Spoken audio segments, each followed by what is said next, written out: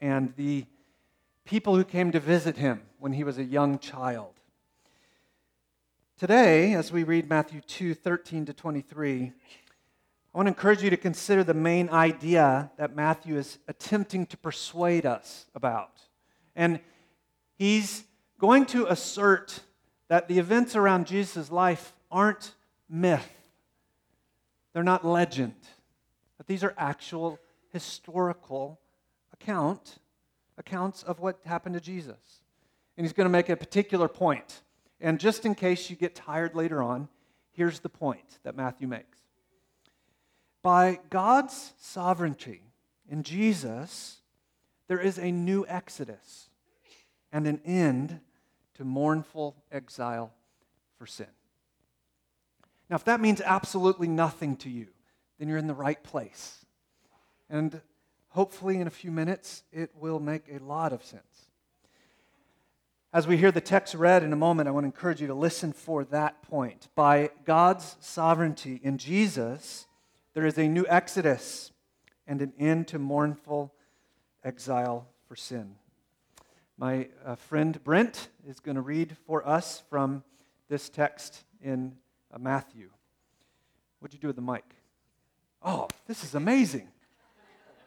You're also a magician. Hello.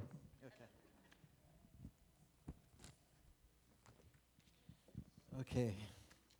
Now, when they had departed, behold, an angel of the Lord appeared to Joseph in a dream and said, "Rise and take the child and his mother and flee to Egypt, and remain there until I tell you, for Herod is about to search for the child to destroy him." And he rose and took the child and his mother by night and departed to Egypt, and remained there until the death of Herod. This was to fulfill what the Lord had spoken by the prophet, "Out of Egypt I shall call my son." Then Herod, when he saw that he had been tricked by the wise men, became furious, and sent and killed all the male children in Bethlehem and in all the region where 2 years old or under, according to the time that he had ascertained from the wise men. Then was fulfilled what was spoken by the prophet Jeremiah. A voice was heard in Ramah, weeping in loud lamentation, Rachel weeping for her children, and she refused to be comforted because they are no more. But when Herod had died, behold, an angel of the Lord appeared in a dream to Joseph in Egypt, saying, "Arise, take the child and his mother, and go to the land of Israel, for those who sought the children's life are dead." And he rose and took the child and his mother and went to the land of Israel. But when he heard that Archelaus was reigning over Judea in place of his father Herod, he was afraid to go there, and being warned in a dream, he withdrew to the district of Galilee. And when he went to live in the city called Nazareth, so that was what was spoken by the prophet fulfilled, that he would be called the Nazarene. Amen. Thank you, brother.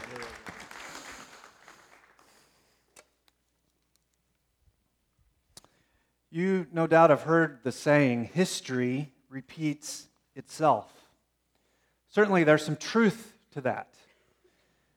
Also, there's times in which that's taken a bit further, perhaps, than the history would justify itself. There's certainly a lot of conspiracy theories out there. Take, for example, perhaps the most famous in American history, that is the connections made between Abraham Lincoln and JFK. For example, Lincoln was born as a second child in his family. And guess what? Kennedy was too. Lincoln was first elected to the House in 1846. Kennedy was first elected to the House in 1946. You're a quick learn. Lincoln failed to win the vice president nomination in 1856. Kennedy failed to win the vice president nomination in 1956. Once serving as president, Lincoln had a vice president named Johnson. Once serving as president, Kennedy had a vice president named Johnson. You can't make this stuff up. Lincoln had a secretary named Kennedy. Kennedy had a secretary named Lincoln. Lincoln died from a gunshot wound to the head. Kennedy died from a gunshot wound to the head. No laughing.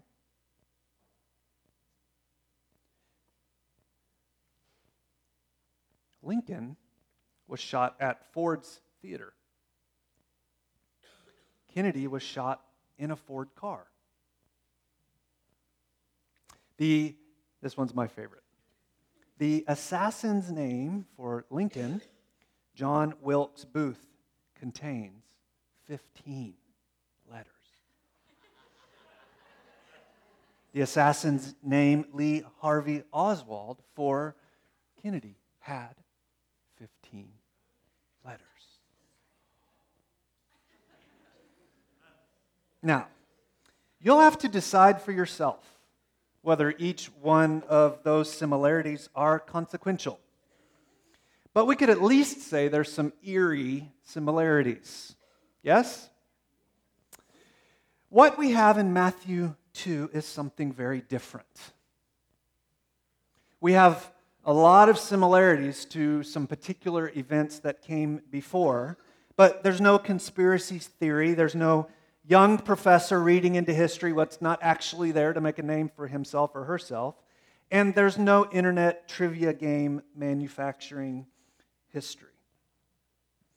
Matthew draws some incredibly deliberate connections between the nation of Israel from the Old Testament and the early years of Jesus' life. They are uncanny. These connections are not merely incidental or coincidental, like the ones we just talked about between Lincoln and Kennedy. These connections we should more rightly call fulfillments. Fulfillments. You see, Jesus re-experienced Israel's history in order to do what Israel failed to do. And that might not sound this morning like good news, but friend, that makes all the difference in the world. Jesus encountered similar circumstances, but he didn't fall prey to similar tragic mistakes. Jesus brought the original events of the Old Testament to the people of God, and he brought them to their intended outcome in the New Testament. Jesus would trace Israel's steps and meet every temptation, but with faith and trust. For example, in verses 13 through 15 that Brent just read for us, we see that Jesus became like a refugee and went down into Egypt and was later delivered out of Egypt, just like Israel. Similarly, in verses 16 to 18, there's a mourning over death, and a baby boy is preserved to later deliver God's people, just like had happened to Moses. So, God sovereignly ensured that Jesus would do what Israel didn't, and therefore inaugurate, if you will, a new exodus and bring about an end to the mournful exile from sin. But not in a way that's merely repeating the same thing again, but rather in an intensification, in a fulfillment.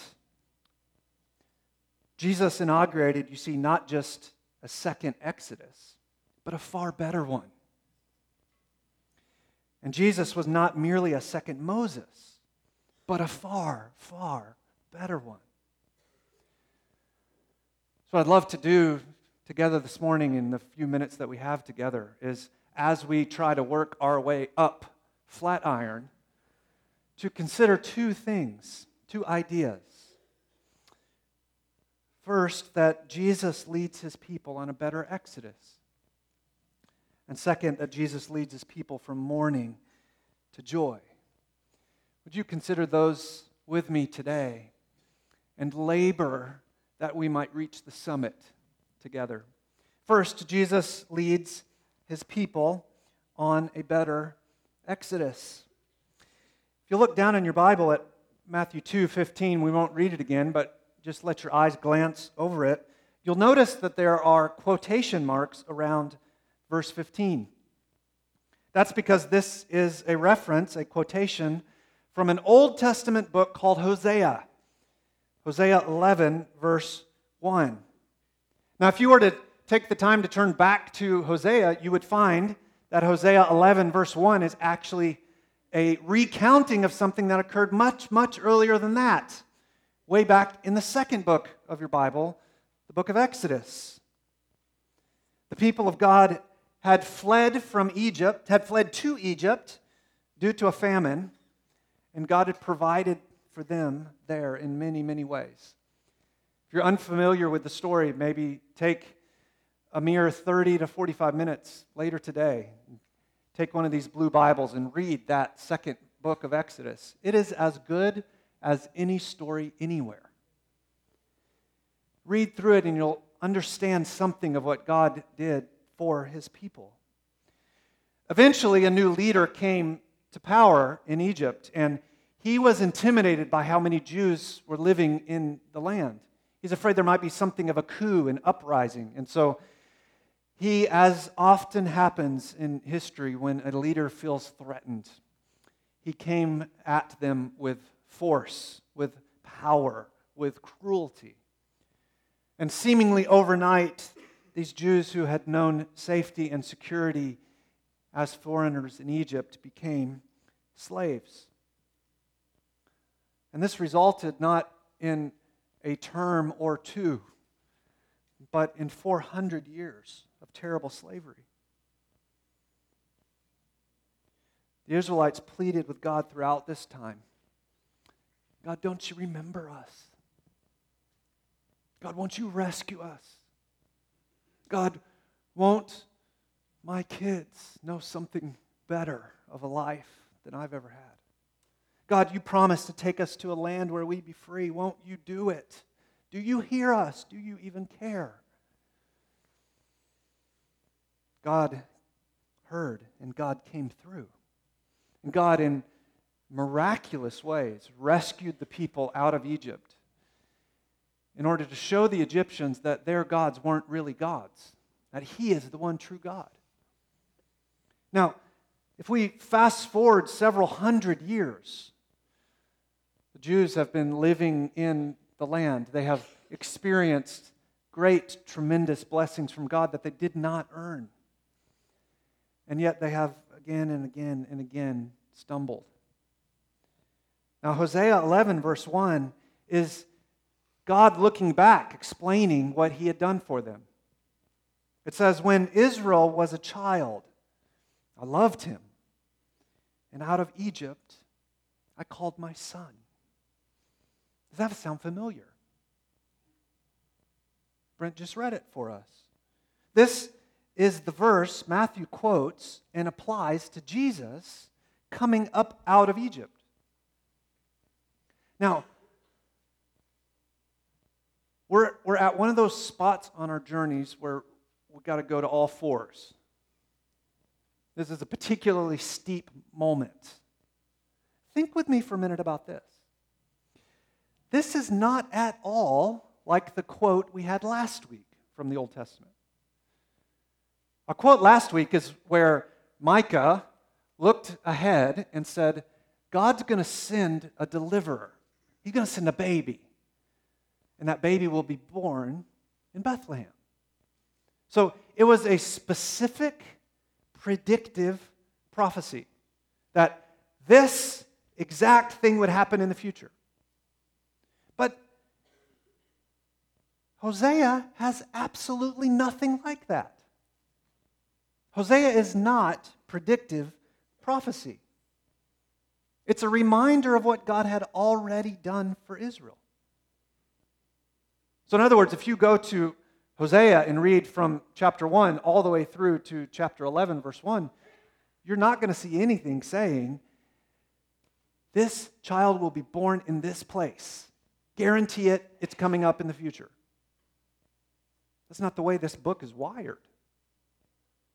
And yet, Matthew says, look closely in your Bibles at verse 15, it says, this was to fulfill.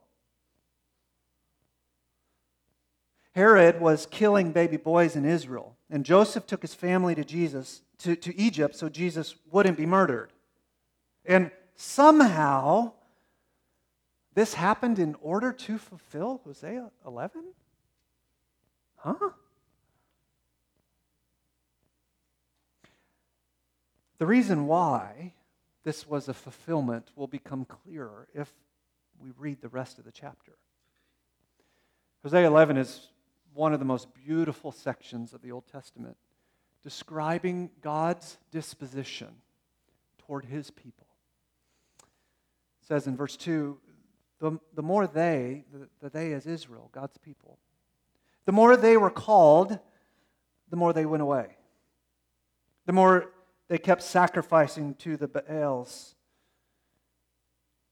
and burning offerings to idols. Yet it was I who taught Ephraim how to walk. I took them up by their arms, and they didn't know that I healed them. I led them with cords of kindness, with bands of love. I became to them as one who eases the yoke on the jaws. I love this line. I bent down to them and fed them. This is the condescension of an almighty, all-powerful God to tend to people. They shall not return to the land of Egypt, but Assyria shall be their king because they've refused to return to me. The sword shall rage against their cities, consume the bars of their gates, devour them because of their own counsels. My people are bent on turning away from me. Though they call out to the Most High, He shall not raise them up at all. This is the judgment of God. Yet, how can I give up on you, O Ephraim? How can I hand you over, O Israel? How can I make you like Admon? How can I treat you like Zeboim? My heart recoils within me. My compassion grows warmer and tender. I will not execute my burning anger. I will not again destroy Ephraim. For I am God and not a man, the Holy One in your midst. I will not come in wrath. They shall go after the Lord. He will roar like a lion. When He roars, His children shall come trembling from the west. They shall come trembling like birds from Egypt and like doves from the land of Assyria. And I will return them to their homes, declares the Lord. Friends, hang with me just a bit longer. God led the Jews on the Egyptian exodus, brought them into the land, stooped down to feed them, to provide for them. He blessed them immensely. And again, and again, and again, and again, and again, and again, they turned their backs on Him. They served false gods who could not help. But God didn't give up on them. Yes, discipline came, but He showered more and more and more grace on them, even in judgment. What wells up within God and remains is compassion, is mercy, is grace, is love. In Jesus, there's a new exodus. There's a better exodus. You see, because Jesus inaugurated this exodus not merely to bring people out of physical slavery in Egypt. but to bring us out of spiritual slavery that would last forever. Jesus went through what Israel went through. He went down into Egypt, but there he did not sin. And he was brought up out of Egypt, and in so doing, he did not sin. And he was brought into the land of Israel, and there he did not sin. And Christian, we're at that first summit now. Lift up your head. Look out and see the view. In the gospel, Jesus' obedience is credited as yours. God's faithfulness is yours. God's love for Jesus is yours. God's status, His disposition, the recognition of Jesus as His Son is yours, O son and daughter of God. Because Jesus did what Israel failed to do, you now have an eternal seat at the table of God's mercy and grace. And the courses don't ever stop coming.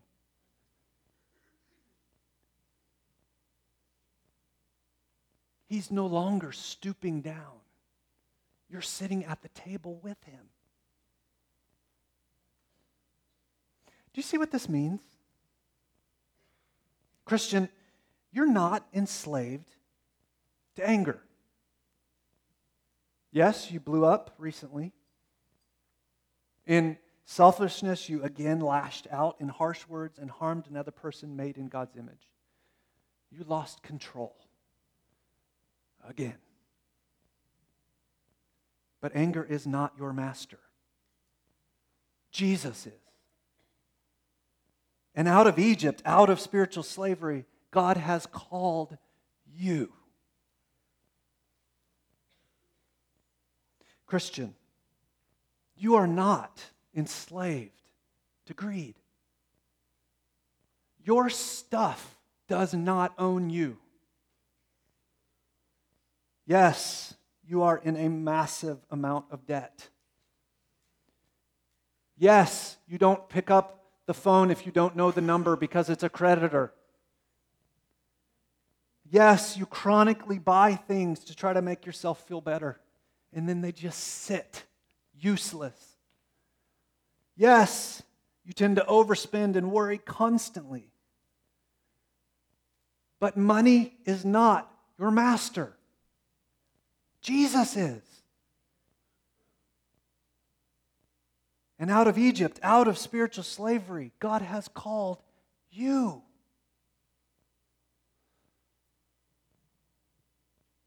Christian, you are not enslaved to lust. Yes, you have given your mind over to objectifying people. Yes, you've made grave spiritual mistakes. Yes, it may feel some days as though your passions are binding. But lust is not your master. Jesus is.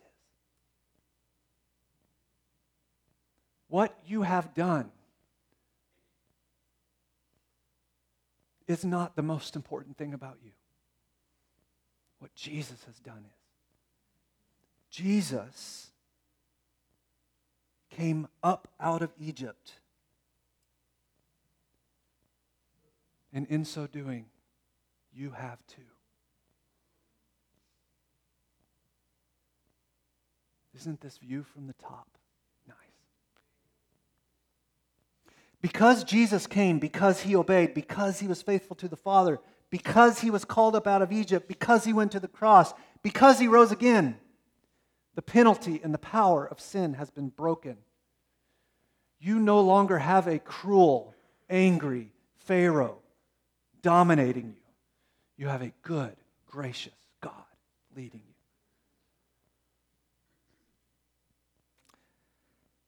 That brings us to that second point. Matthew 2, 16 through 23, where Matthew makes even more connections. Jesus leads his people from mourning to joy. When Herod realized that the wise men we talked about last week, who had traveled from the east, and they'd come looking for baby Jesus following that star, they came into the city of Jerusalem, because where do you go to look for somebody powerful and important? Well, you go to the capital, of course. You go to the big city. But Jesus wasn't there. So they asked around, where is the new king of the Jews? Herod got wind, felt threatened, and just like the Pharaoh before him, he made the exact same decision. He said, let all the Jewish boys 2 years and younger be slaughtered. Can you imagine?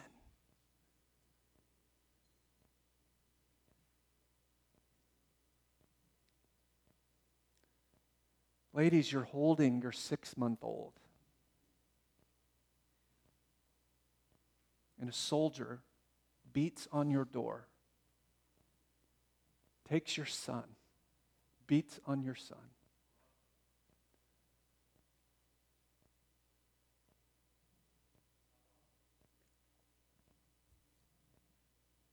That's why Jesus took the trip to Egypt in the first place. But notice that Matthew's careful to connect the grief of those mothers in his day to the grief of the mothers in Jeremiah's day. Now, Jeremiah is another Old Testament book. He was another Old Testament prophet, which means we're backing up in time.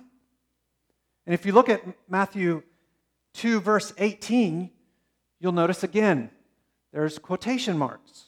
That's because this is a quote from Jeremiah 31, verse 15. Again, just like our previous passage in Hosea, there is no predictive prophecy specifically saying Jesus will be born in Bethlehem. The text doesn't work like that. In Jeremiah, the people of Israel had chronically turned away from God. Does that sound familiar? Despite his care, despite his grace, despite his love, they'd taken advantage of him. They had rejected God and his good word. Consequently, God had disciplined them.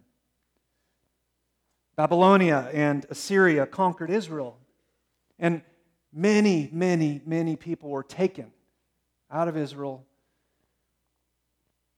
to live as conquered people in foreign lands.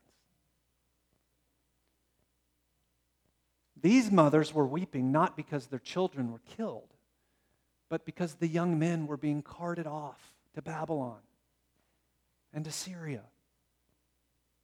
They were taken in order to be indoctrinated in pagan ways. This is what every parent fears when their child goes off to college. Will my child be baptized in ways that will forever keep them from God? And so these mothers are weeping because they're watching their sons being taken as captives to live in a foreign land, never knowing if they would return, and if they did return, if they would still be like they were before they left. And so these mothers are weeping. But they're not only weeping because of their sons, they're weeping because the price of their sin was that great. These were commensurate, appropriate consequences for rebellion against God. You see, God's laws, friends, are for our good. And when we turn from Him and turn from His laws, we're undoubtedly giving ourselves over to things that are harmful.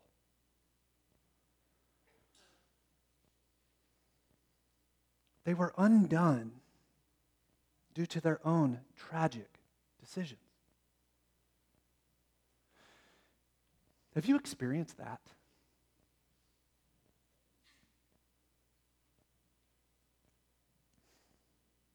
Is there a trail of broken relationships leaving you with no real friends due to chronic self-centeredness that has left you profoundly lonely?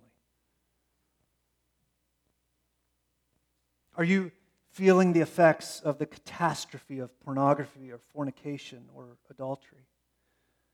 Do you know something of the consequence of the shattering of families due to anger and unforgiveness? Do you feel the suffocating load of debt that's almost like being drowned alive every time another bill shows up? Do you have failed classes this semester because you chose to play instead of study? Do you have a profound sense of distance from God when you pray because you're not living with your wife in an understanding way? Therefore, your prayers are quite literally hitting the ceiling and bouncing back down. Friends, sin is real, and the consequences are awful. This is no joke. But in Jesus Christ, that mourning for sin is exchanged for a lasting joy. Because Jesus took the consequences for our sin.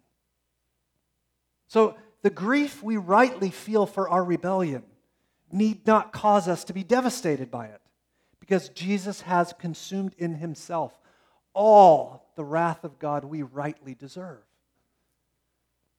And so while we may experience in some limited way some tiny little natural consequence for sin, we will know nothing of the eternal damnation we so rightly deserve. Because Jesus absorbed that in himself as he hung on that cross. And so, friend, regardless of what you feel today, if you are in Christ, the truth is you are forgiven. You are free. God's disposition toward you is in no way negative. He is only and forever welling up with compassion. You are treated as though you are, in fact, his son because you are in him and he is in you.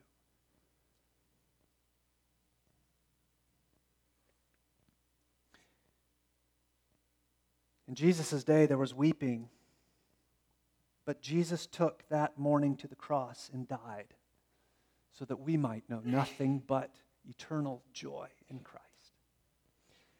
Christian, this is the gospel.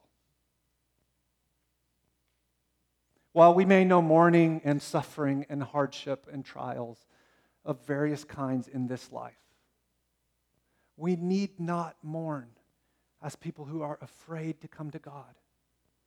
We need not mourn as though God is in any way angry with us. We need not mourn as though God has a few more droplets of difficulty for us because of something we've done. We need only and forever be assured of his loving kindness. Christian, irrespective of what you've done, there is no grief. There is only grace.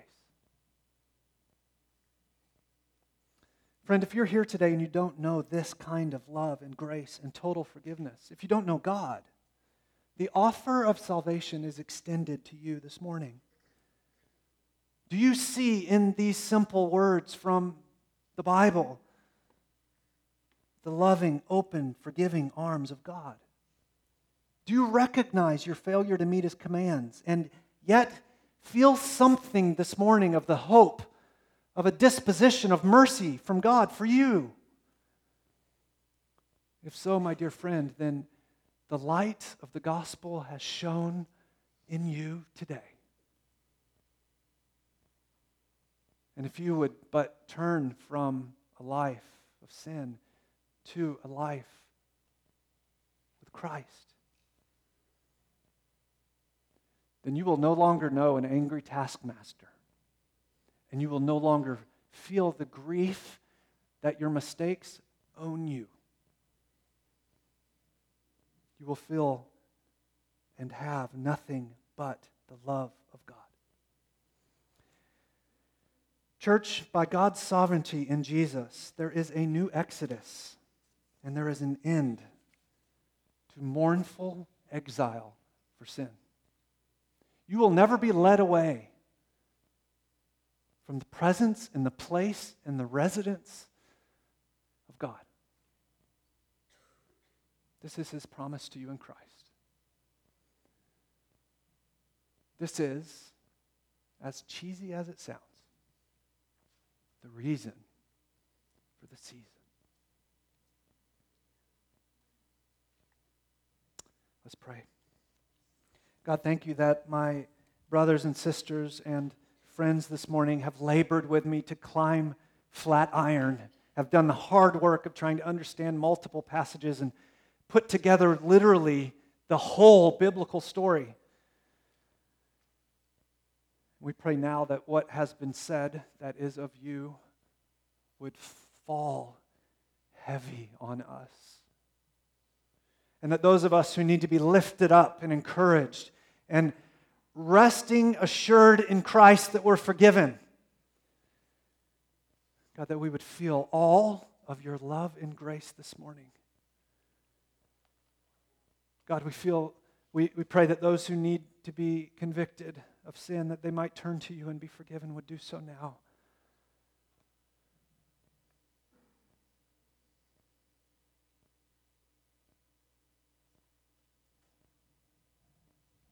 Father, we pray that we as a people who know a better exodus than Israel had, who know we will never be exiled, that we as a people would not walk away like they did. That we who are bound up in your kindness forever would live as a people holy, set apart, distinct. That in our relationships with each other we would display something of the love and forgiveness we have received from you. That in our generosity toward the world we would show something of your generosity toward us.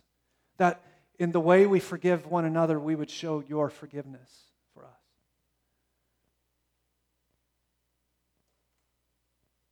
We pray in the next few days, Lord, as we celebrate Christmas, that this passage